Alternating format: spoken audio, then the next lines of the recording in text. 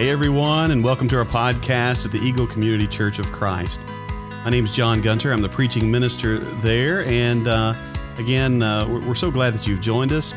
Today we finish a series on biblical leadership. We've talked about leadership in general. We've talked about elders, which are shepherds. We've talked about deacons, and today we talk about ministers. So my focus in this sermon is just to look at what Paul has said to his minister friend Timothy to kind of see what we should expect from ministers. We even dive into some of what Paul said about his own ministry. So I think it's a lot of fun to dive into, and I hope you will be blessed by it. Again, we want to just invite you to our church anytime.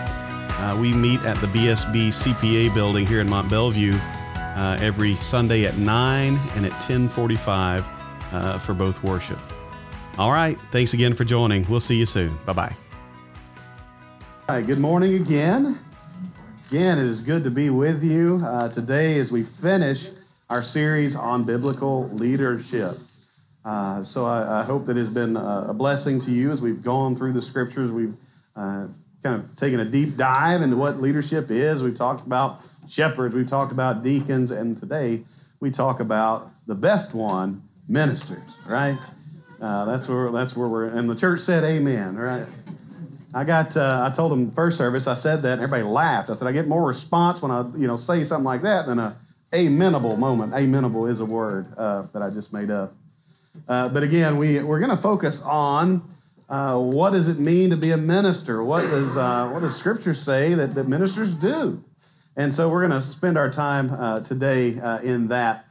This is a slide that you've seen probably several times now where we talked about shepherds, deacons, and then ministers.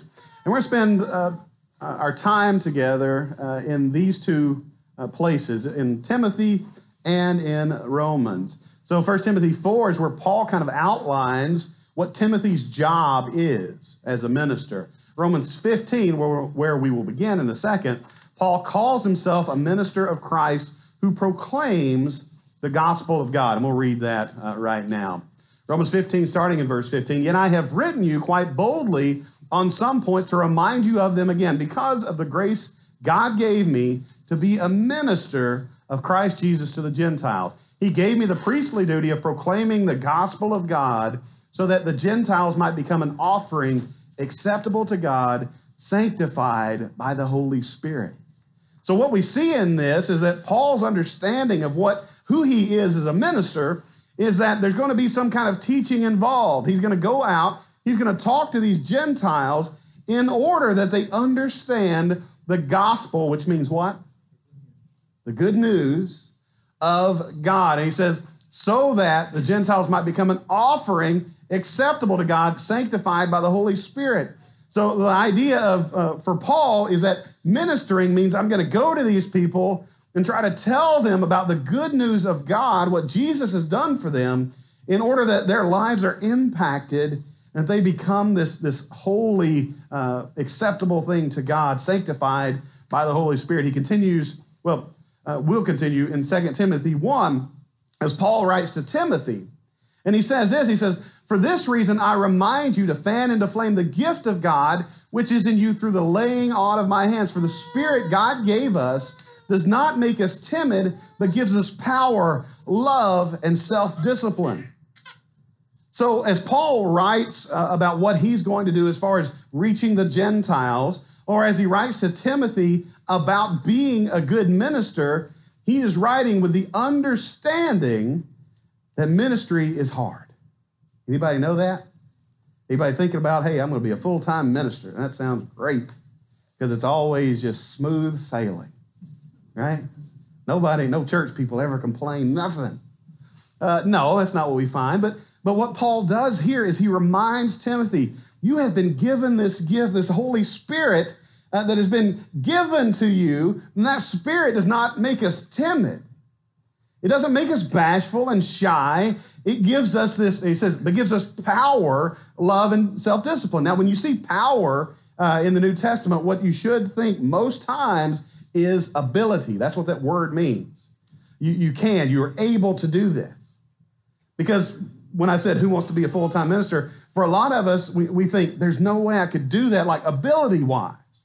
I don't think I could do that. But what Paul is telling Timothy here is you've got to remember the gift you have that allows you to have the ability to do this. And you not only do this, you do it with love and self-discipline. Because on the rare chance that someone disagrees with you, you're going to need some love and self-discipline, right? Everybody with that? Okay, and that's something that Timothy had to be reminded of. One other thing, I've shared this before, but one of my preachers back in Texarkana, he kind of shocked us one Sunday when he said, you know what? As I've been in ministry a lot of times feels like a work in futility. He said, because you get up and you preach and you teach and you try to bring people to the Word and understand the Word and have that, kind of get into their lives, but a lot of times you don't know if it ever gets in. You don't know if they actually heard or if they heard and don't care, went in one ear and out the other, or if there's a long-term, like there's something working in their lives. Timothy reminded here, you go out and you do this. You do it with love, with self-discipline. You keep going at it. He continues, so do not be ashamed of the testimony of our Lord or of me, his prisoner. Rather, join with me in suffering for the gospel by the power of God. He has saved us and called us to a holy life, not because of anything we have done, but because of his own purpose and grace. Now, when we think about ministry, we probably don't want to think about, rather join with me in suffering. Anybody got that over your front door at your house? It's like a football team. When y'all exit the house, you jump up there and slap it. Lord, I'm going to join with you in suffering today.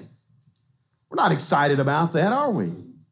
For a lot of us, when we think about, hey, could I be in ministry? Well, I couldn't do it. I don't have the ability. And sometimes it scares us because we understand the difficulty involved. And so we do kind of shy away. And that's why Paul says, hey, you weren't given a spirit of timidity. You're in a spirit of power. You are able to do this with love and self-discipline. And so don't be ashamed of any of this. He said, join me in suffering for the gospel. There are going to be some things that come up and you got to get through, persevere. We'll read some more about that. But it says he has saved us and called us to a holy life, not because of anything we have done, but because of his own purpose and grace. That should be the motivating factor right there. Why do this? Why put myself through this at all? Because of what he did for me. Because the way God loved me, and he just gave me all of the grace. His grace flowed out over me when I was not worthy of anything because of him and how much he loves us. So Paul continues in 2 Timothy 4. And this is really, you're going to say, if we took a poll in the church about a minister's like job responsibilities, like we're going to write it out, we could get all kinds of things, couldn't we? It's kind of like a coach or anything else. I mean, everybody's got an opinion, and who knows where we'll go. But this section of 2 Timothy here, what you see is Paul telling Timothy exactly what his role is. He says, in the presence of God and of Christ Jesus, who will judge the living and the dead, and in view of his appearing and his kingdom, I give you this charge. Preach the word. Be prepared in season and out of season. Preach the word. Be ready at all times. Now, what this doesn't say, which we might assume sometimes, is that memorize the whole word. Anybody know somebody that can really, they memorize a lot of scripture? To me, that's not near as important as knowing what it means. But some people that can really memorize it. I am not a memorizer like that. I've had to do the whole Sermon on the Mount for a test at Harding, which was, you can do it.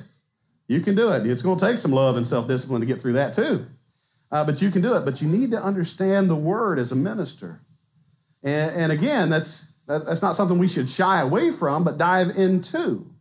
And so preach the word, be prepared in season and out of season. So just be ready at all times to do this work. Now, if it stopped right there, we would say, amen, yay, that sounds good. But he doesn't. He says, preach the word, be prepared in season and out of season, correct, rebuke, encourage with great patience and careful instruction. Everybody ready for that this morning? We're going to do some correcting and rebuking right now, right? And everybody felt real awkward and started, heading to the back. I got to run the restroom. You hear the vehicle start up, right? But this is the job of a minister, is to be able to correct, rebuke, and even the word encourage there is kind of the word for exhort. So I'm trying to tell you something so that you will understand it and change. I'm bringing you to that change. When you don't understand something, you understand something incorrectly. And that is not always a lot of fun.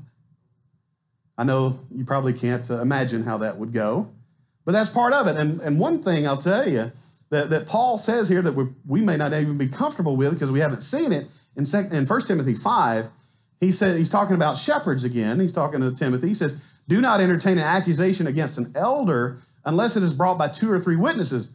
But those elders who are sinning, you are to reprove before everyone so that the others may take warning. Boy, that sounds like a lot of fun there.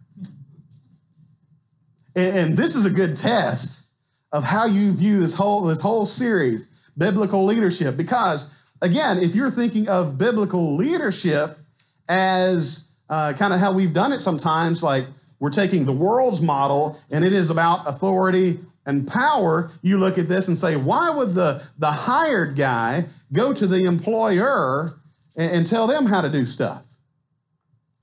We wouldn't do that. I mean, he's going to lose his job, right?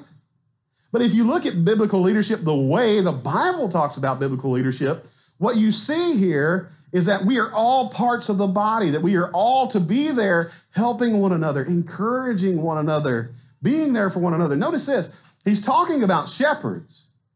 He's talking about finding a shepherd who has been sinning. But what he doesn't say that we might do immediately is say, you can no longer be a shepherd of this church. You are gone. We need to leave this church because they won't step down or whatever. No. Now, there's a instance where if the shepherd does not turn, I think you remove the shepherd, okay? Because they're no longer an example to the church that we have studied. But right here, it is you go and you study with the elder, and you take that, again, you take it very seriously, because if we've done it right, we have chosen people who have a proven track record of being examples to others. Even when they sin, that they show you this is how it's done, that we ask for forgiveness, that we make things right, that we take Scripture very seriously, and we're going to go to that, and they're examples in everything. So, because you have picked these people well, you do this. You don't just take any kind of rumor. Anybody been a victim of a rumor before? That's a whole lot of fun too, isn't it? You don't take this as a rumor, but this is something that people have witnessed, okay? 2 or 3 witnesses here.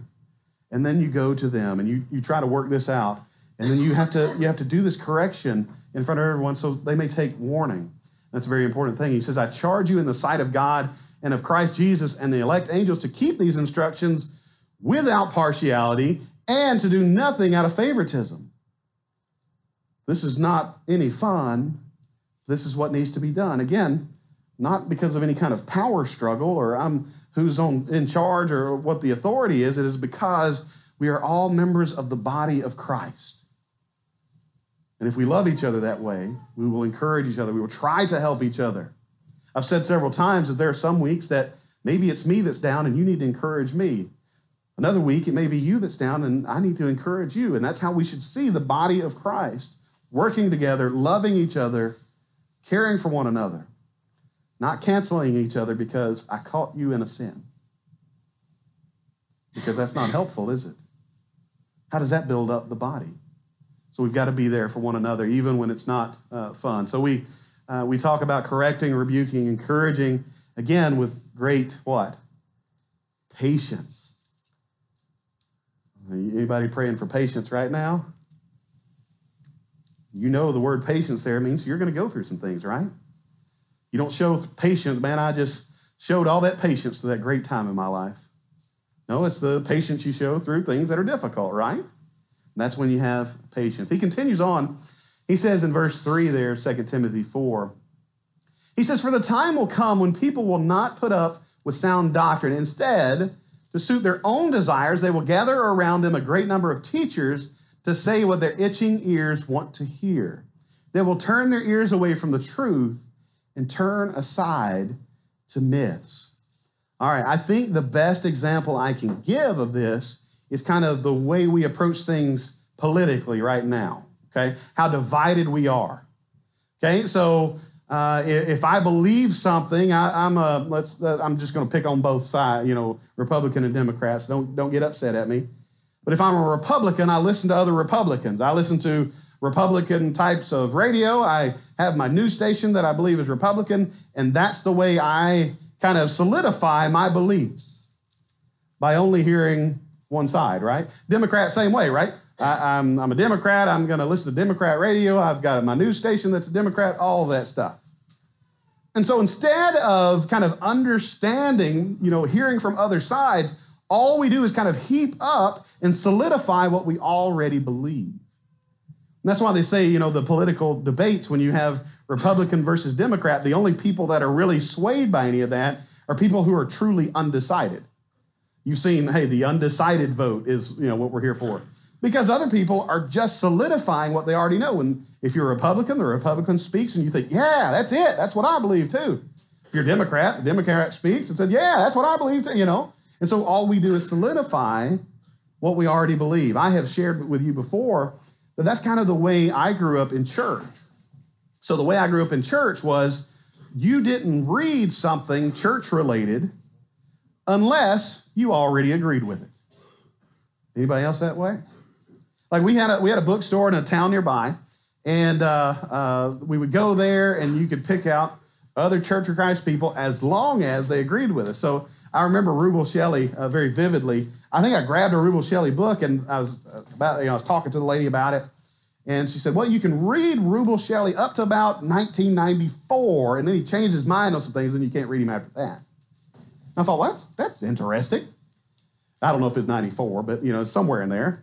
Why wouldn't we deal with, the dissenting opinion or a different opinion? And for me, I don't know how y'all are wired, but when somebody tells me that, I'm like, okay, now I'm definitely reading it. Now I really want to know what he said. But the thing is what we'll do, even in church, is that all we will do is we expect to come to church and you give me what I already agree with, even if Scripture doesn't say that. And so what ends up happening is, like when you've got kids or grandkids, they go off to college, and guess what? They don't have a filter where somebody's standing there saying, we can't talk about this, or this might make them a little uneasy, or anything like that. And then all of a sudden they've got a crisis of faith because their church has never dealt with this thing.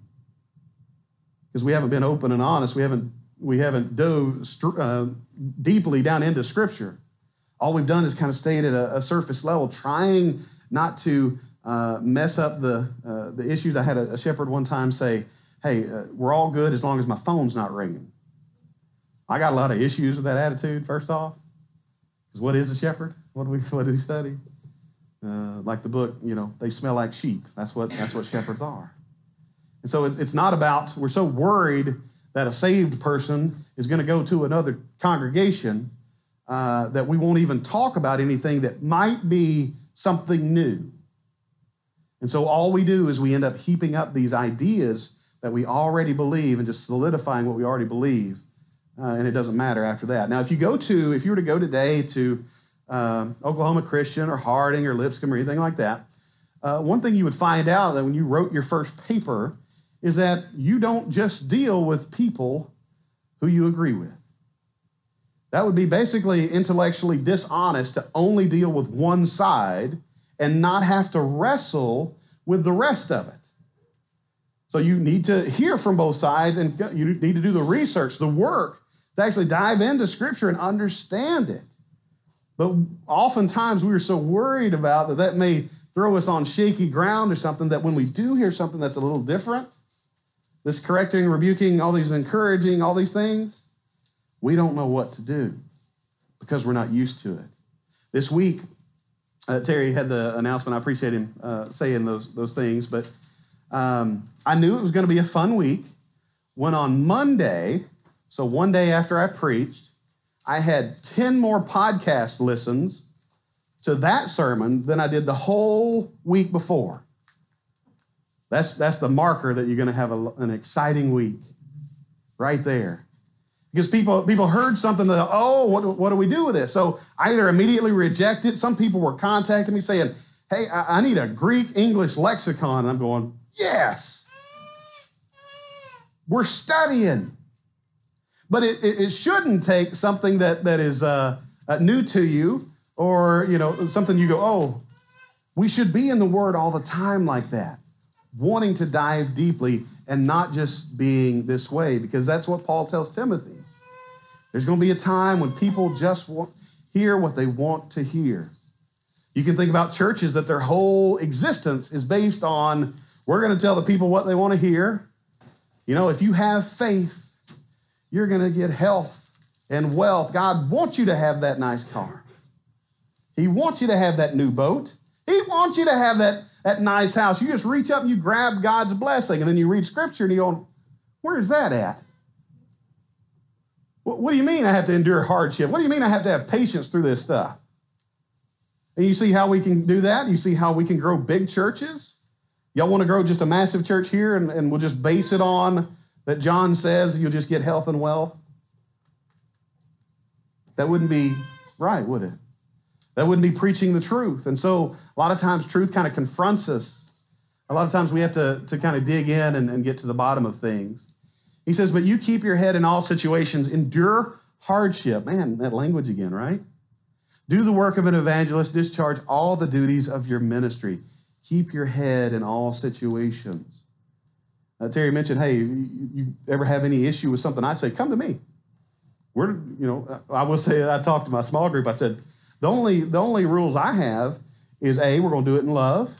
And if you show up angry, we're going to reschedule. Because that's not how we're doing things. The church should absolutely be the example for the whole world in how to deal with things when we don't agree. There's absolutely no reason for us to sit here and look outside at our culture and gripe about it, gripe about how we're so divided we can't come together, when in our church we have no desire to do that. We should be people who, when we disagree, we come together in love and want to study. We want to be together. We want to do this the right way. And I'll tell you this, if you haven't been a part of a church that you have disagreed with anything in a long time, you haven't been doing enough study. That was one of the shocking things when I got into Harding, when I went to studying very deeply. We have classes where, it's college. You have to dive in. And so I was so used to things being up here that I wasn't diving down in. And so when I got there, it was kind of a shock to the system. Oh man, there's a lot more here. There's a lot more to wrestle with. Again, a lot of times we come to Scripture thinking legal document. Paul has sat down and he's just worn out some ink, just trying to tell us every scenario. And then you get Scripture open and you're like, no, that's not what it is. And so there are a lot of things you have to wrestle with. You have to, okay, what does this mean now? I'm kind of learning Greek. Did you know people used to teach themselves Koine Greek? I would have hated to have to do that to myself. I had a great Greek teacher, and I think Jordan said he did too, and that was a blessing. But people, because of their desire to learn and to understand what was actually happening there, because again, we come to Scripture, and we have a motto like, we'll just read it, and we're very literal people. So we go, we'll just read it literally, and everybody will decide that we agree on the same thing. Anybody still convinced of that? We are separated 2,000 years from the culture. We are using, Scripture is using a dead language that we have to learn that is foreign to all of us. And so we really have to put in the work. Think of how Jesus taught as Jesus went around talking in parables. And he said, I teach in parables so that hearing they will not hear. What he said, we may wrestle with that because we think of Jesus trying to kind of lay it up there for us and everybody come to Jesus. But the way Jesus says he taught is, if you're not really in it, you're not going to get it. You got to dive into this. You got to put some effort in to understand. And that's what he says he taught that way. And so we want to be a people, we want to be a church who is building a foundation of healthy discussion that we're able to deal very well with what Scripture says, even when we're like, oh man, I didn't know it said that. I didn't know it said it in that way. Now I've got to go home. Now I've got to study. Now I've got to get a new resource. And we're going to talk about that this summer as I go through a series on understanding the Bible, how to understand. We're going to talk about resources, all that good stuff. Biblical leadership is never about rank, never about power. It is always about service to others. It is always done in humility. It is always humble. Now, I have had this since the beginning. You remember, if you've been here since the beginning, you've seen this slide. And I would bet the hardest two for you on this is number 1 and number 2. Because as we have studied this, you're still thinking rank, power, authority. Well, ministers, deacons, they've got this power or authority. No. They have service and the way we serve the body of Christ. And that is what we do here. Never about rank, never about power, always about service to others, always humble. And if we're still thinking with this mindset of how the world does things, we're still asking this question: who's in charge? That seems to drive everything. And again, that's a Gentile question because of these verses, Mark 10.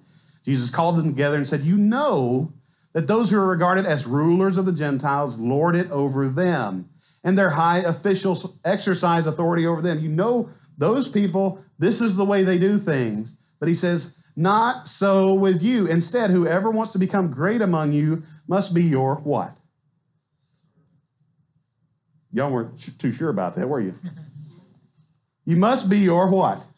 Servant. Yeah. And whoever wants to be first must be what?